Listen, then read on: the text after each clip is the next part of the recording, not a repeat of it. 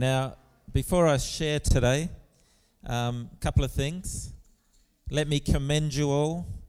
It was very exciting to see or to hear communion opening all together, not spasmodically and throughout. Isn't that, we've trained you so well.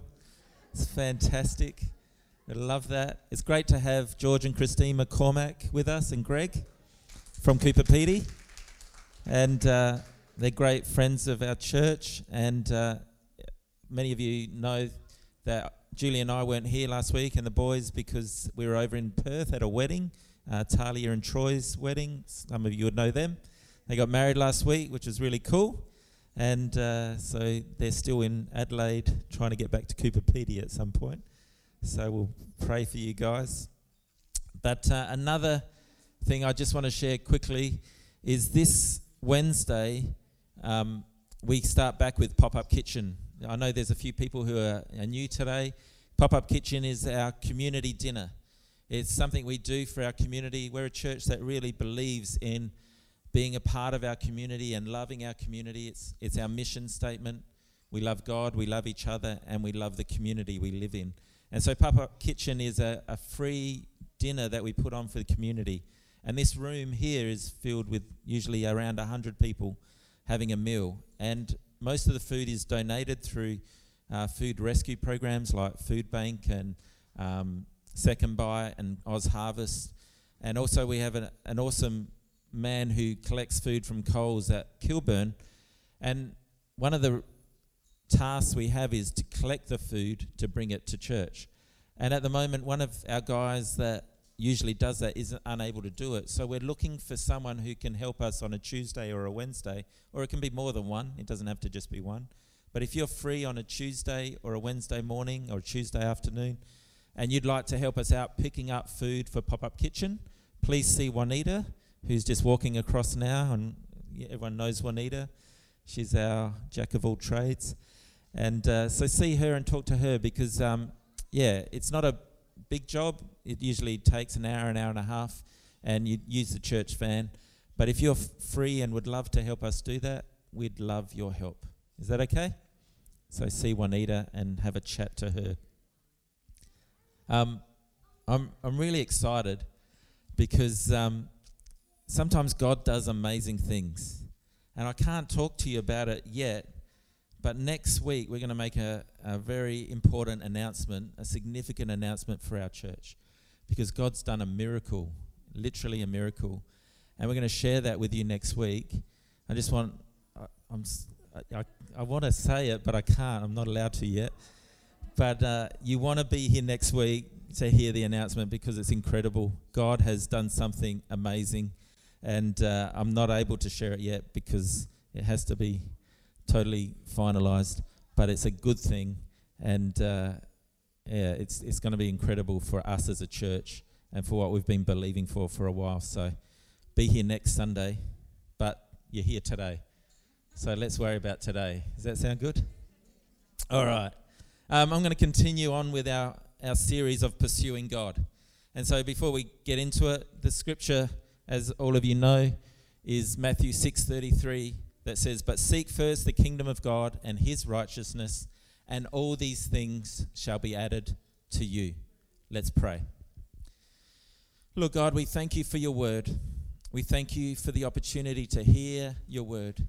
And we know your word never goes out and comes back void. It always brings about change and transformation.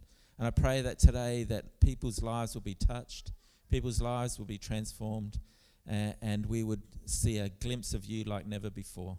We ask you this in Jesus' name. Amen. Now, a few weeks ago, I shared a message on pursuing God in prayer. And I made a statement that I want to follow up on today. And that statement was, prayer is simply the language we use to have a relationship with God. Prayer is simply the language we use to have a relationship with God. Now, I want to explore this a bit deeper today, because when you use the word language, it can mean so many different things. Language is a complex thing, And we can think about language as in you may speak English or you may speak Italian or Burmese. I'm not sure what other languages we might have here, but we have Filipino and Indian or Hindi or Oriya, French, Congolese. Is that Swahili? There you go. Close. But there's so many languages, but I want to not look at, I don't want us to focus on those type of languages, because I want us to focus on language in another way. Because they teach us that we speak language, or the type of language you use can depend on the type of environment you are in or the type of relationship you are experiencing. Let me explain this a bit further. If I'm with Julie, I speak in a certain way, in a certain term, because we have a shared history. We have a relationship that I hope is fairly deep. And so the way I speak to Julie will be very different to the way I'm speaking to you today. That when I preach, the language I use is about motivating and encouraging and giving you information and informing you, whereas the language that I speak with Julie is an intimate language. It's a language of relationship. And not that this isn't relationship, but it's different. Can you understand what I'm saying? And so I want to have a look at this, because in relation to prayer, if prayer is the language that forms the foundation of our relationship with God, then it makes sense that the type of language we use when we pray is a reflection of the relationship we have with God. I'll say that again. If prayer is the language that forms the foundation of our relationship with God, then it makes sense that the type of language we use when we pray is a reflection of the relationship we have with God. So we're going to have a look at this a bit deeper. And we're going to look at the language that matters most when we pray. The language that God desires of us the most when we pray.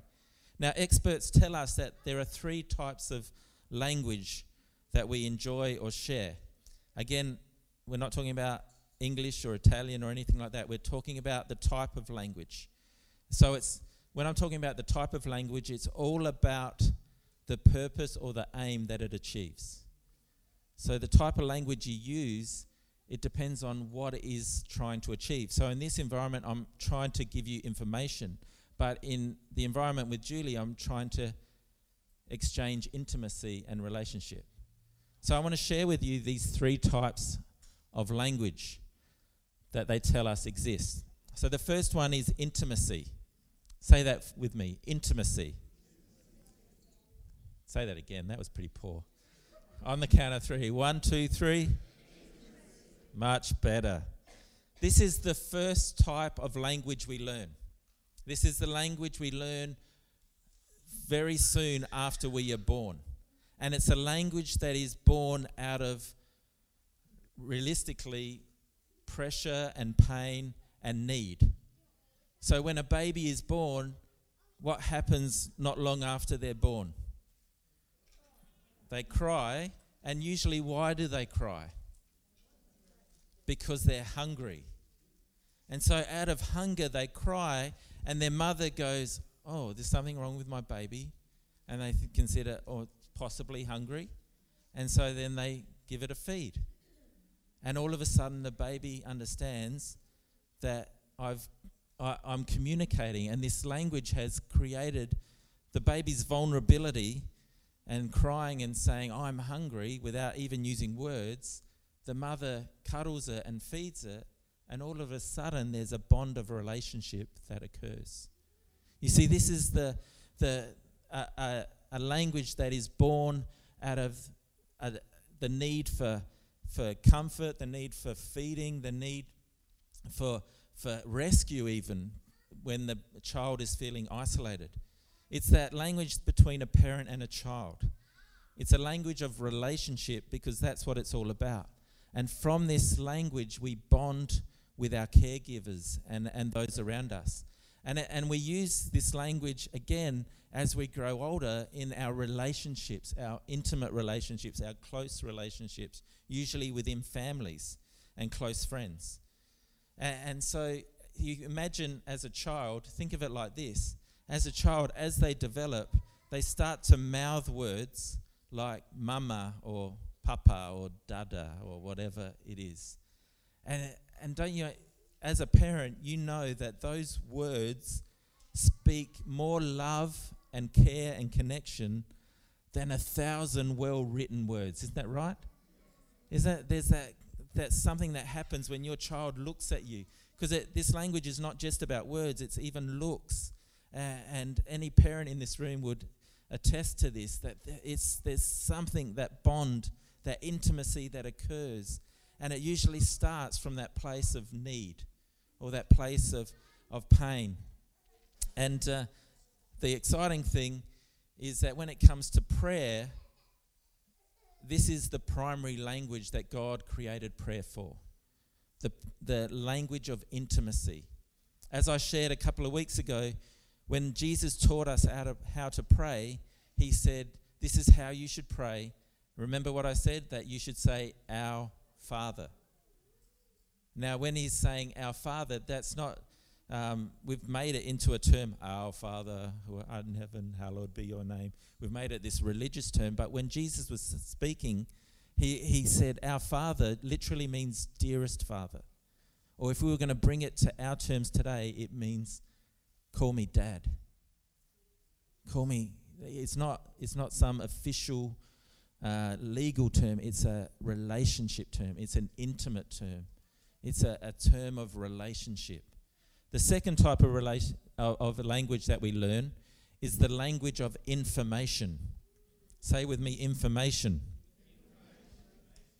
Good work. As we grow older, we begin to learn that things have names. Isn't that right? Your mum passes you the dummy and you say dummy or whatever it is. You begin to learn things have names. And with this learning of information, we gain knowledge. So this language, this language of information is all about education and gaining knowledge. That's what it exists for. That's its purpose. The interesting thing that happens with this language of information as we grow in it and as we develop in it is that we discover that the more information we learn, the more value we attain. I want you to think about this for a moment. Think about our education system. When your kids go to school and they get a stamp for being good or for learning the right things, they're getting taught that if I know things, if I answer the questions correctly, I get value added to me. And so our education system really works on this level where it says the more information you gain, the better student you are. Isn't that right? The higher grades you get, the better person you are. And you take that a little bit further because literally our education system tells us the higher the qualification we have, the more important a person you are. Isn't that right?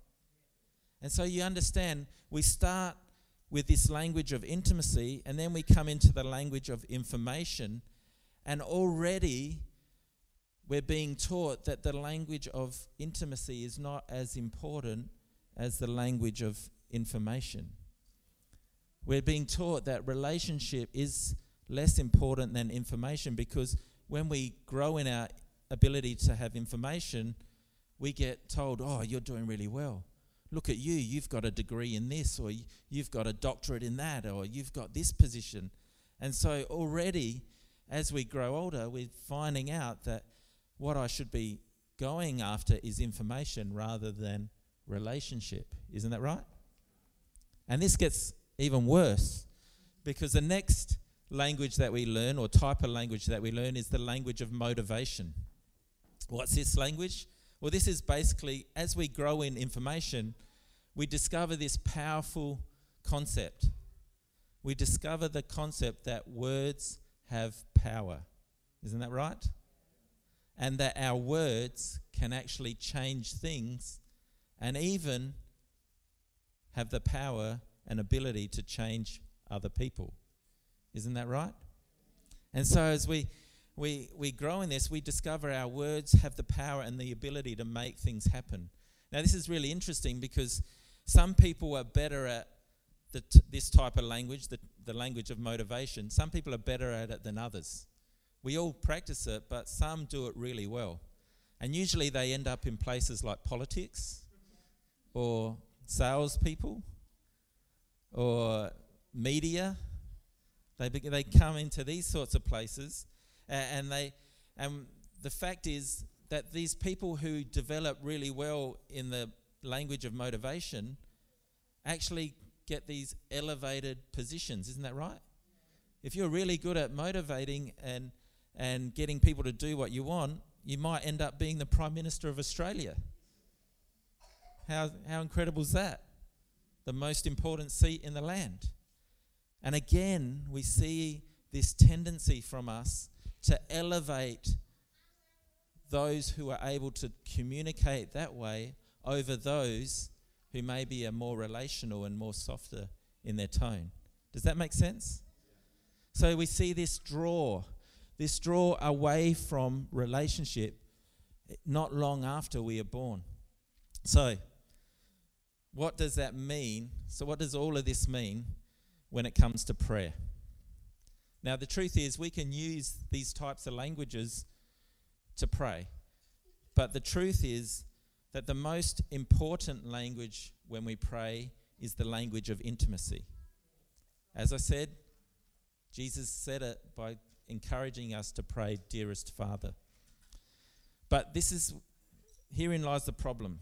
This is where it gets complicated, because if we're elevating information and motivation over relationship in our society, then people aren't valuing intimacy as much as they should. Because we see that the people who are high in information and high in motivation are getting elevated over everybody else. And so the problem happens in our society that when we value information and motivation over intimacy, what happens, sadly, is we become deficient in our ability to have intimate relationships. And in the long term, our lives suffer. Let me say it like this. Let me give you this example. The first time I went to India with Ashok and Emily, I was blown away. In India. We went to one of the poorest states in India. And I went there, and the people we met all were smiling. All were happy. Now, guess what? Most of these people had never even finished school. They had not gained a full education system, education program. And most of them were just happy doing what they were doing. But the one thing they had was they had close community and strong community. They had strong family bonds. They had strong connection. But then we come to our Western world, and sadly, the reality in our Western world, we have an epidemic of depression and anxiety and mental health issues. We have relationship breakdown and divorce at record numbers. And we have the highest rates of suicide than most places in the world. But we have great education systems, and we have great people who can motivate us and people in power, but we lack this thing called intimacy and community and connection and family. And this is what we've lost in our going after the things that we think are important, like information and motivation. And this is why it's so important for us as the Church of Jesus Christ.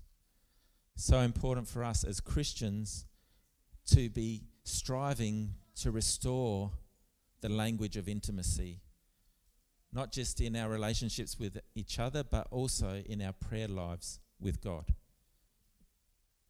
Of course, there's times for us to use the language of information and the language of motivation. But the primary purpose of prayer is intimacy. And the reason the primary purpose of prayer is intimacy is because the primary purpose of prayer is relationship. God created prayer for relationship. Now, sadly, and we have to understand this, prayer was never meant to be a transaction. Sadly, in our society today, some people have made prayer like a transaction. Oh, you've got a problem, go to God, he'll fix it. But that's not how God planned prayer to ever be. It's one of the saddest things you ever see if you watch some televangelists. Is if you send me some money, I'll pray for you and your problem will be fixed. What a load of crock. It's not the way it should work. God established prayer, number one, for relationship. That's what prayer exists for. And this idea is what God gave us when we first were born. This intimate connection with our parents is a reflection of the intimate connection he wants to have with us. So prayer, and this is going to, hope no one gets offended by this, but the reality is that prayer, and God created it like this, just like he created us to need, like when we're babies, to cry out to our parents because we're hungry or because we got a dirty nappy or whatever it is, that we cry out to God or we cry out to our parents and say, well, I need something. And we don't know what it is, but our parent knows what we need. And they fix it. And the truth is, God created prayer to be birthed out of our pain. Or in other words, he created prayer to be birthed out of our troubles. Just like our natural language, intimacy starts from that place of pain and pressure when we're a baby. In the same way, our prayer language starts from a place of pain and pressure. And you need to know, and I believe God wants to set some people free this morning from this idea, you need to know that it's okay to cry out to God in your pain. You need to know that. Because for many years, I struggled with that. For many years, I struggled with this idea that every time I pray, I'm just complaining to God. I'm just saying, God, I've got this problem, I've got that problem. And I thought, no, I can't come to God like that. I need to come to God all together and all right, and that I'm doing okay. And God, I just need to connect with him one-on-one and not complaining or anything, but I just need to spend time with God alone. And I would think that I would need, I don't want God to know about my problems in a way. I want to come to him like a good, clean, healthy Christian, mature Christian. But that's not how God created it.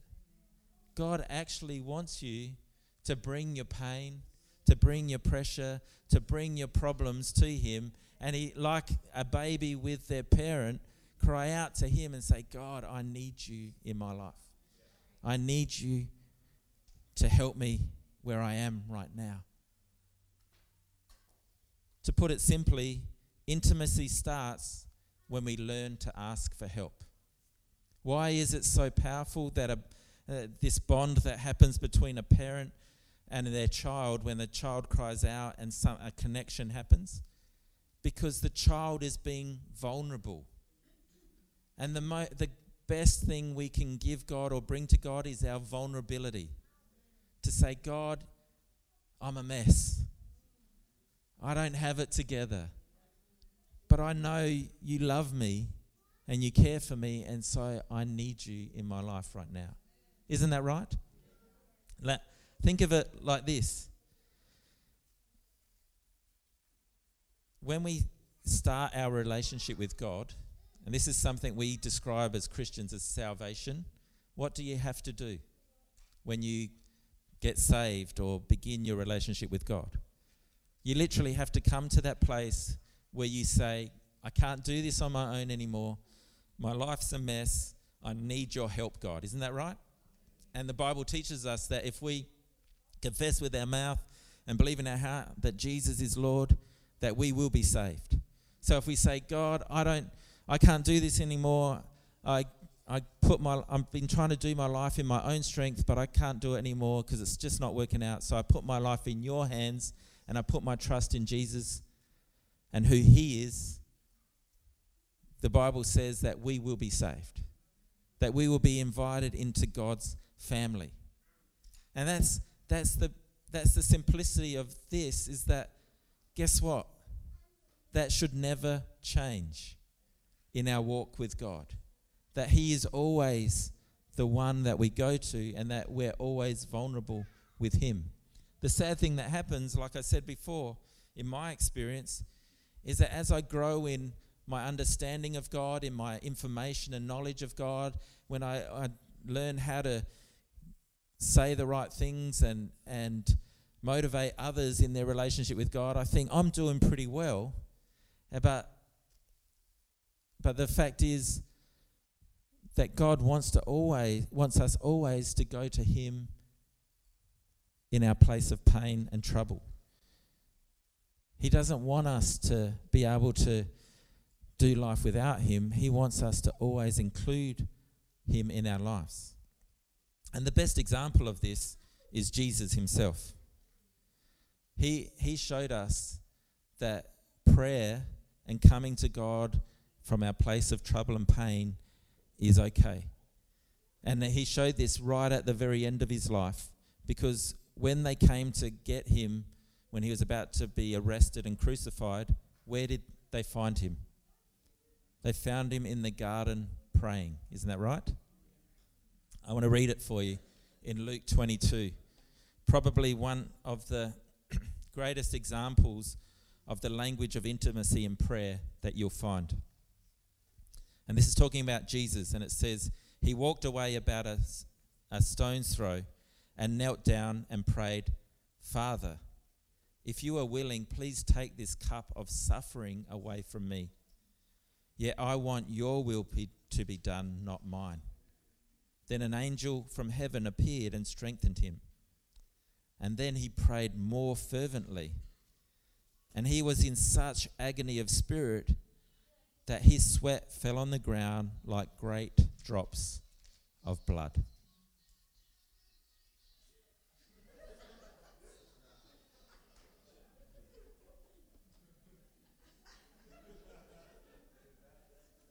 Good golly, Miss Molly.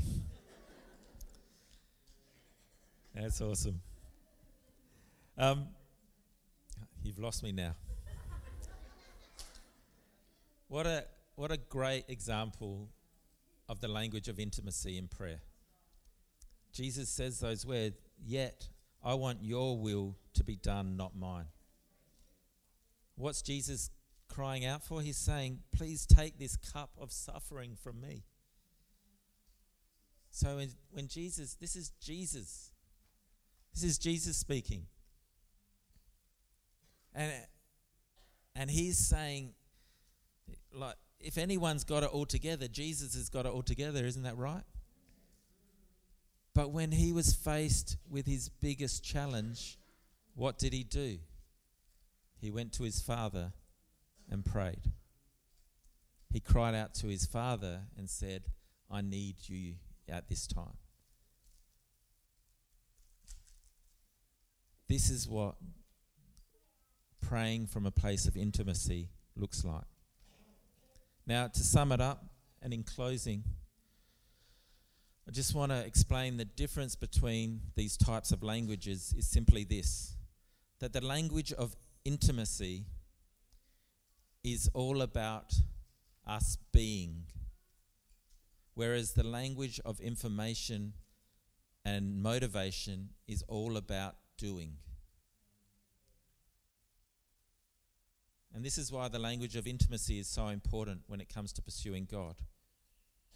Because prayer exists to remind us of who we truly are. I'll say that again. Prayer exists to remind us of who we truly are. that we are God's children and he is our parent. So when we pray, we're returning to that place where God is our caregiver and we are crying out to him with our needs. The language of intimacy is crucial for us to be who God has created us to be. See, when we're needing him, we're being who he created us to be. This is why praying from a place of trouble is so important, because trouble reminds us that without an intimate connection with God, we are always in trouble.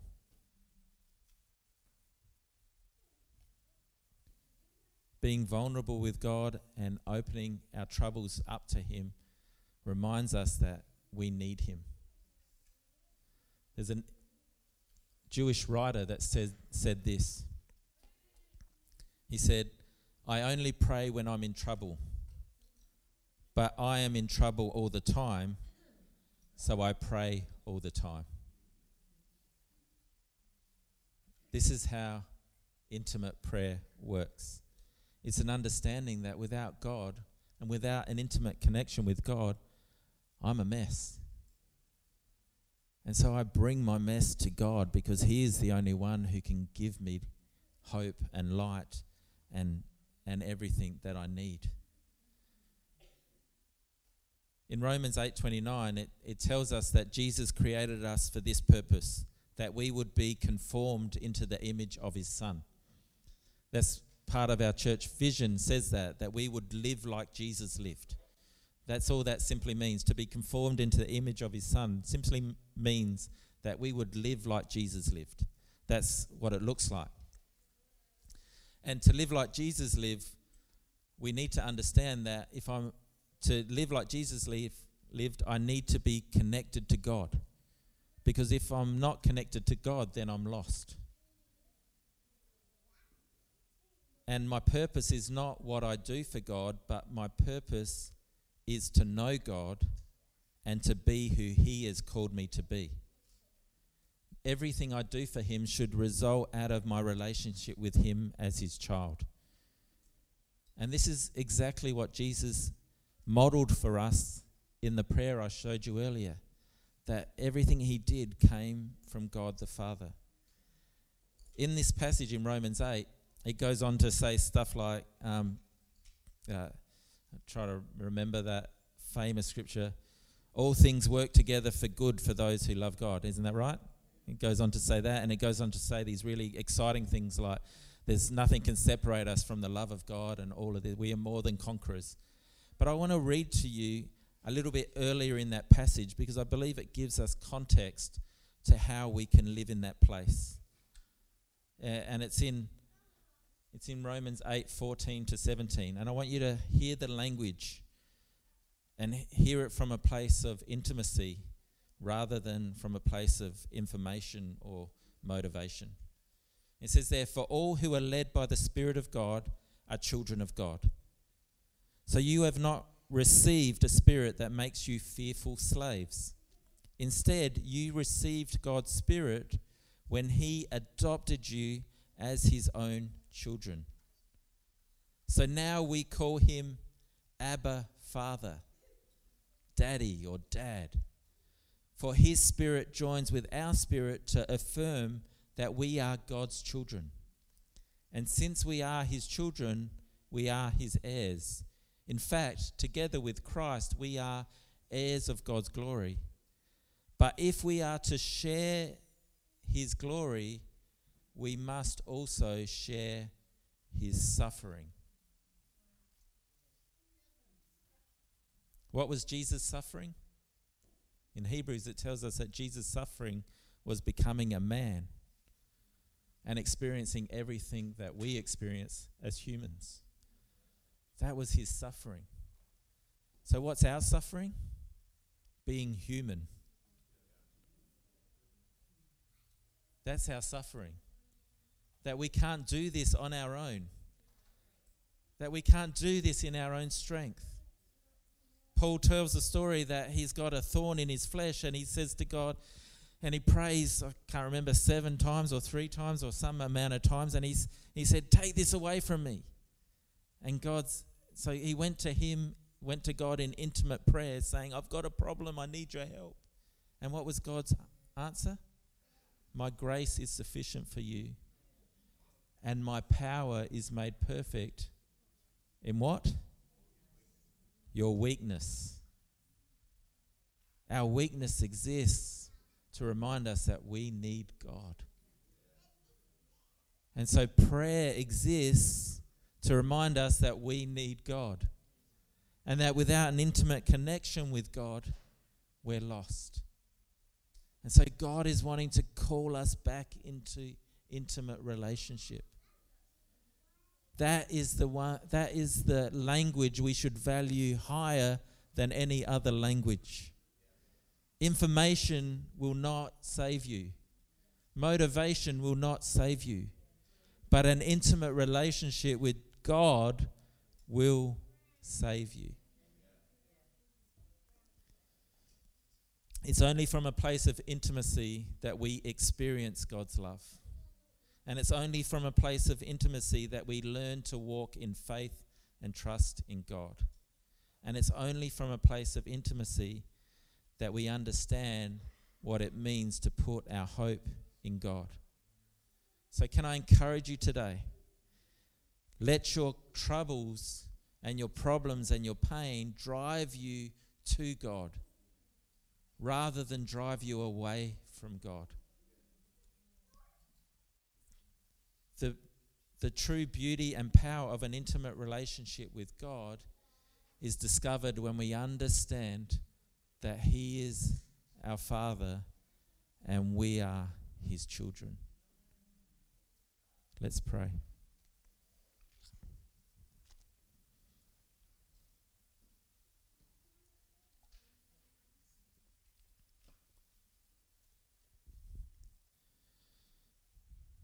Just as we're reflecting on what's been shared, I do sense that there might be people in this place,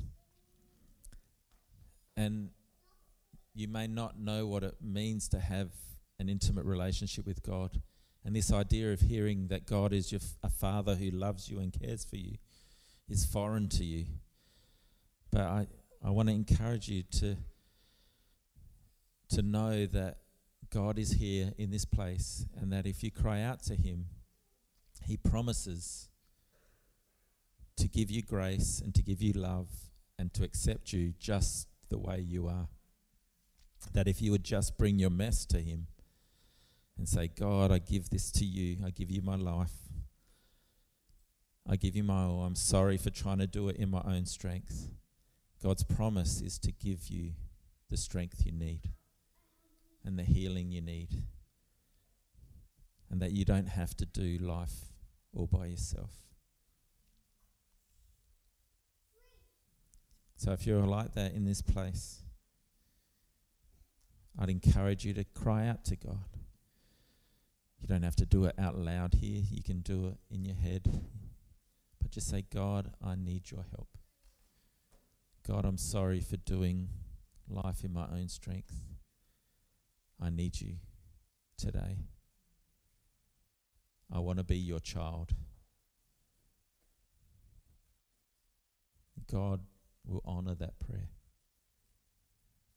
He hears those prayers and He responds to those prayers.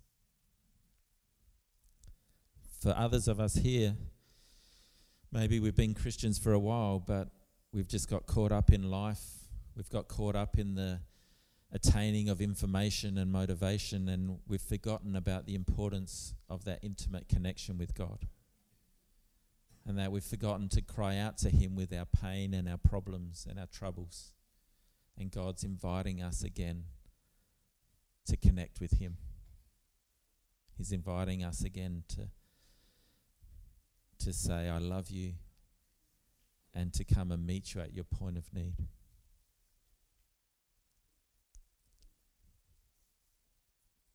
So if there's people like that today that are here, I'd love to pray with you. We say, God, restore in me that hunger for intimacy with you like maybe I've never had, or that I had once and it seems to have waned. Where you are my first port of call in all things. If that's you in this place, I'm going to ask you to do something brave as we close, and we're going to pray together. But I'm going to ask you to stand to your feet wherever you are. If you say, God, I want to stir up and be closer to you and be intimate with you again. So if that's you in this place, I'd love you to stand wherever you are, and we'll pray together.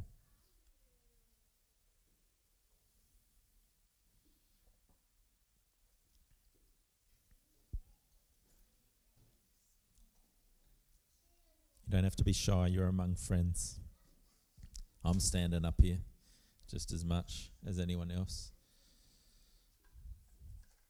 because I take for granted that God's my Father often and cry out to him.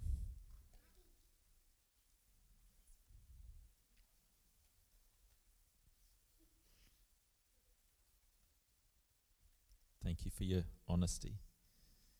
If others want to stand with them and stand next to each other, let's all stand together now and pray. Cry out to God. I encourage you to do that as well. Lord God, we just come right now. We come to you and we're reminded of the importance of intimacy over everything else. That you've called us to be relational. It's not about information and knowledge, it's about a personal relationship with you. And God, we bring ourselves to you afresh in all our mess, in all our trouble, in all our difficulties, and we just say, God, we need you. God, we need you as your children. We acknowledge afresh that you are our Father and that we are your children. Help us to pray, Dad. Help us to pray, dearest Father. Help us to pray, Daddy, from a place of relationship, not from a place of ritual or performance or anything else, but just from a place of relationship. Help us, God, to pray this way. In Jesus' name, amen. Amen.